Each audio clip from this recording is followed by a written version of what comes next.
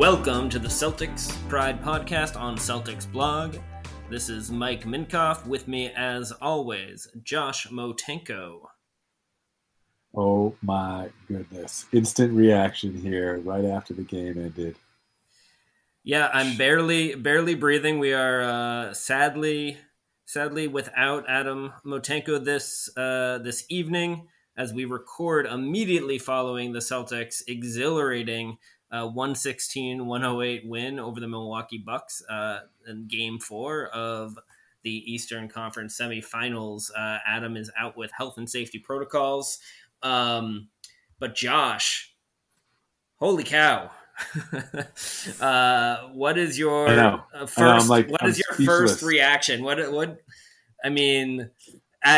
I can't believe that I have to podcast because I'm speechless right now. At what worst way to be for a podcast? At what point in the evening did you actually think the Celtics were going to win the game for sure? Dude, I still think we're about to lose that game. Yeah, Giannis is still about to get one more Euro step drive to the hoop, elbow three people along the way, and somehow have the foul called against the Celtics.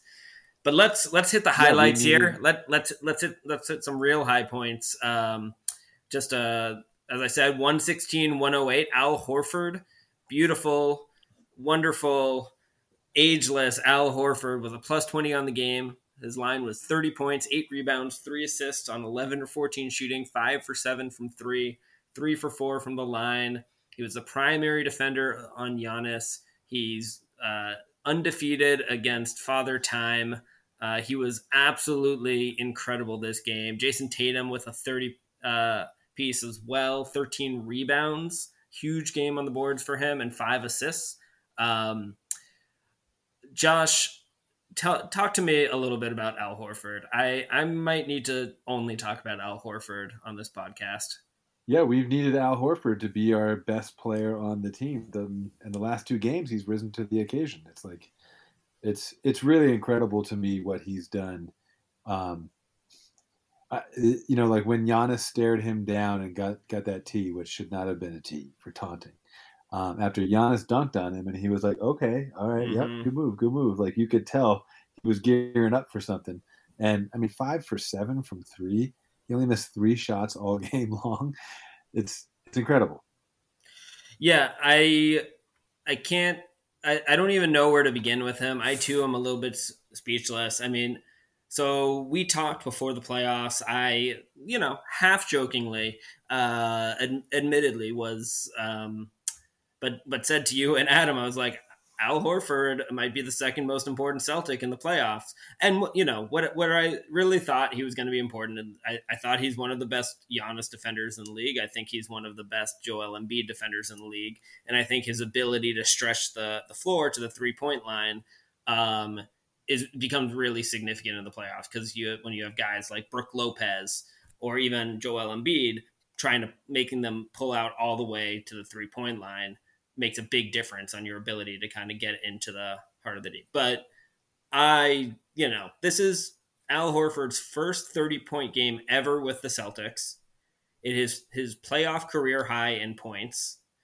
I never would have imagined he would be this impactful as a scorer in particular. I am just blown away by what he's been doing.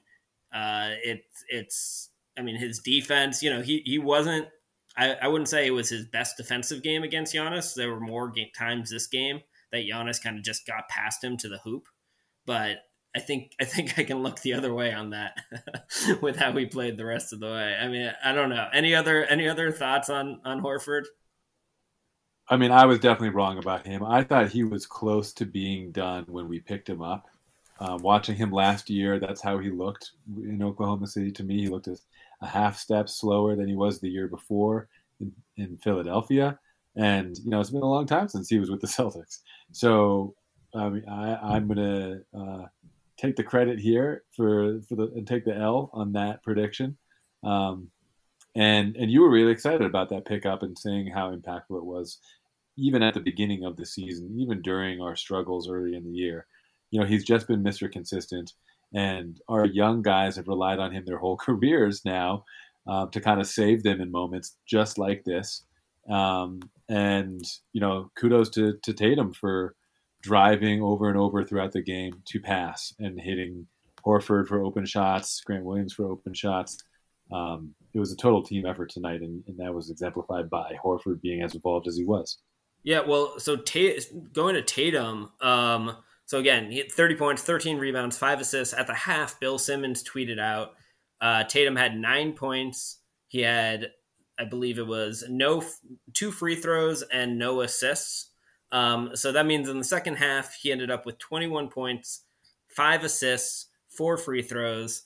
At some point I can't recall if it was a late third quarter or kind of early-ish fourth quarter, but I think Jason Tatum just remembered, he's like, I'm Jason freaking Tatum.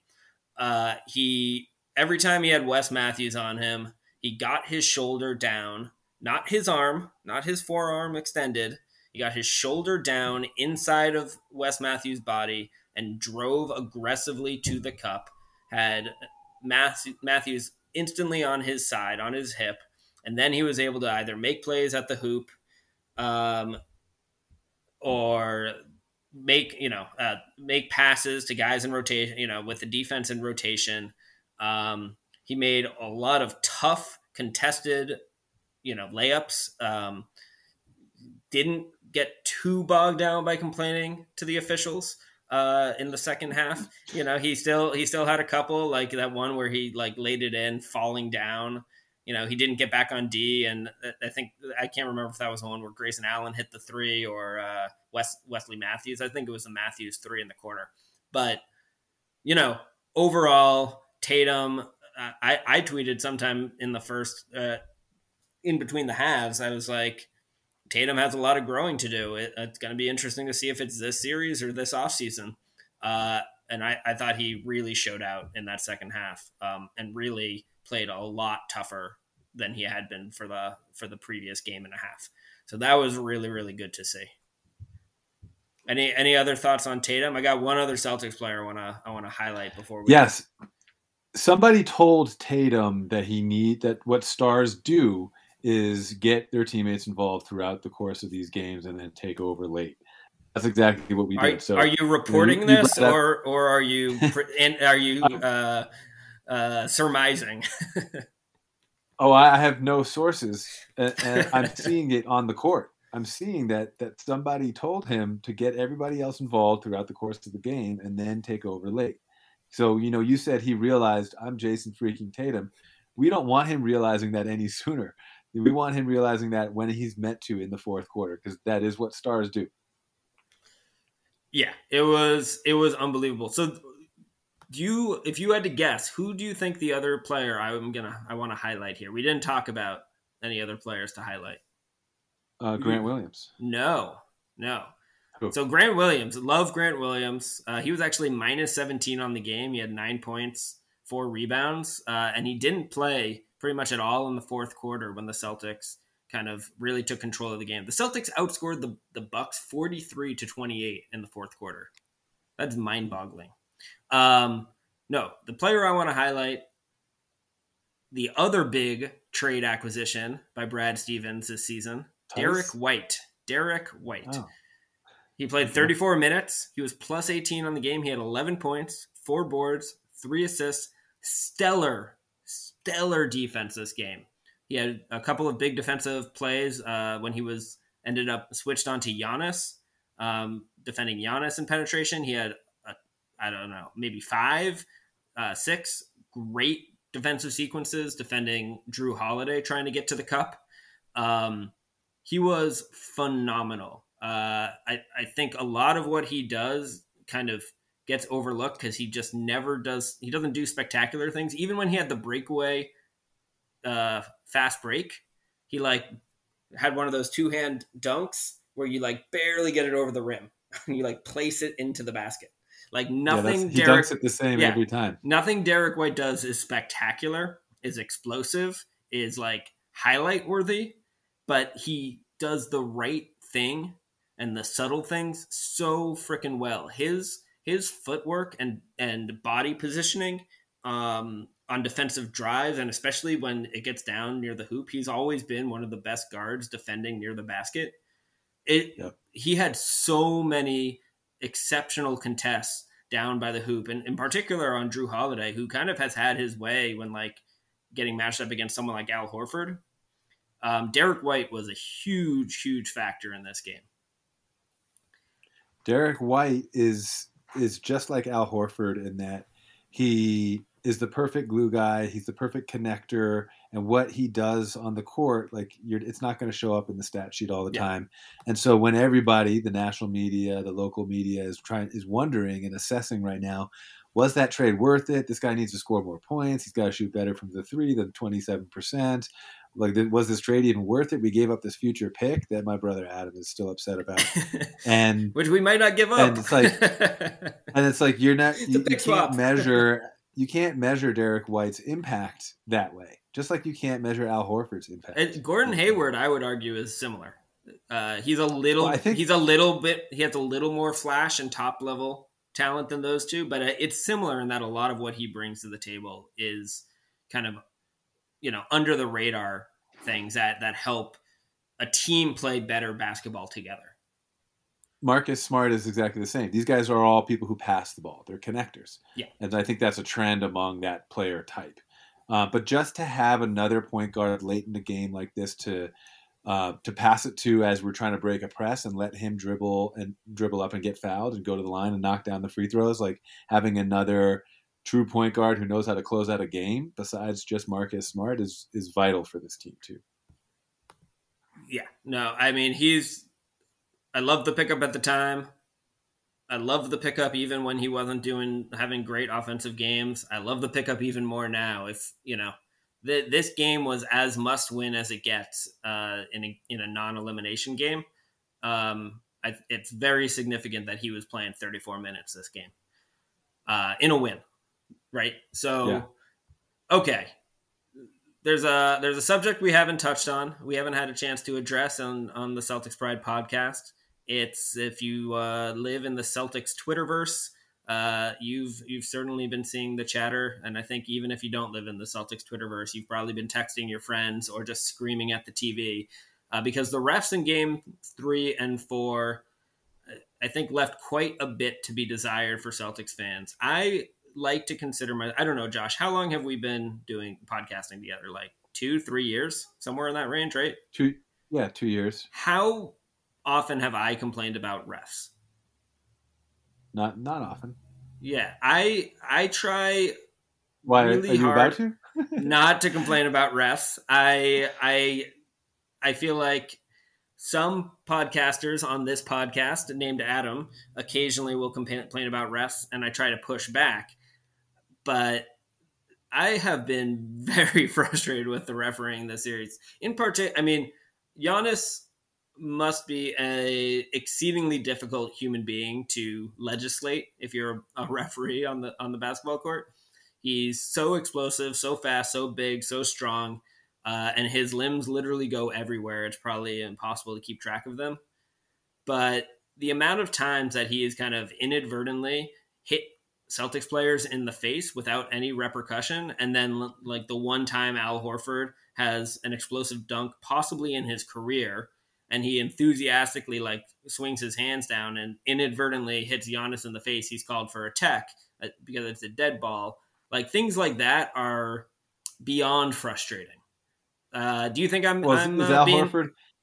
Oh, is Al Horford supposed to keep his hands straight up after he dunks all over somebody too? Like, yeah, apparently, yeah. You know what I mean? Like, where else is his arm gonna go but back down into the socket? Yeah, his elbow's gonna go down by his side. That's where his arms will end up. Yeah, it's and when you foul him, like it may end up on you. You know, I think overall the league is looking at all this incidental contact and overdoing it a little bit. But the refs in general are overdoing it all the way. I mean, it's like. It boggles my mind why the referees don't want to ref the game as if you can't tell that they're there. Like that's usually how you know a ref is good, is if you didn't really even notice them making the calls that needed to be made, being fair. You know, like these refs, it seems like they want to put on a spectacle. They want the attention for themselves. They want to be in the spotlight. I don't think the refs were worse on the Celtics than they were for Milwaukee in this game or Game 3. And I don't think the coaches think so either. I think both coaches, all the players, they're all fed up with the refs. And I think it's equally bad on both sides. But it's still a problem. And not just in this series. Throughout the playoffs, it's been like this. Yeah, I did not. I felt like the C's got a pretty rough whistle in the first half of this game, in particular. In the third quarter, Milwaukee had, way more free throws than us, but they were also way more aggressive going to the hoop. But I thought in the first half there were a lot of really, really questionable calls. And there were cases like Giannis driving. He, again, inadvertently hits Marcus Smart in the face. Marcus Smart stops. He's a defensive player of the year. He doesn't give up on plays. He probably got hit in the face. And I don't know. The league is very inconsistent. Giannis is getting the superstariest of superstar treatment.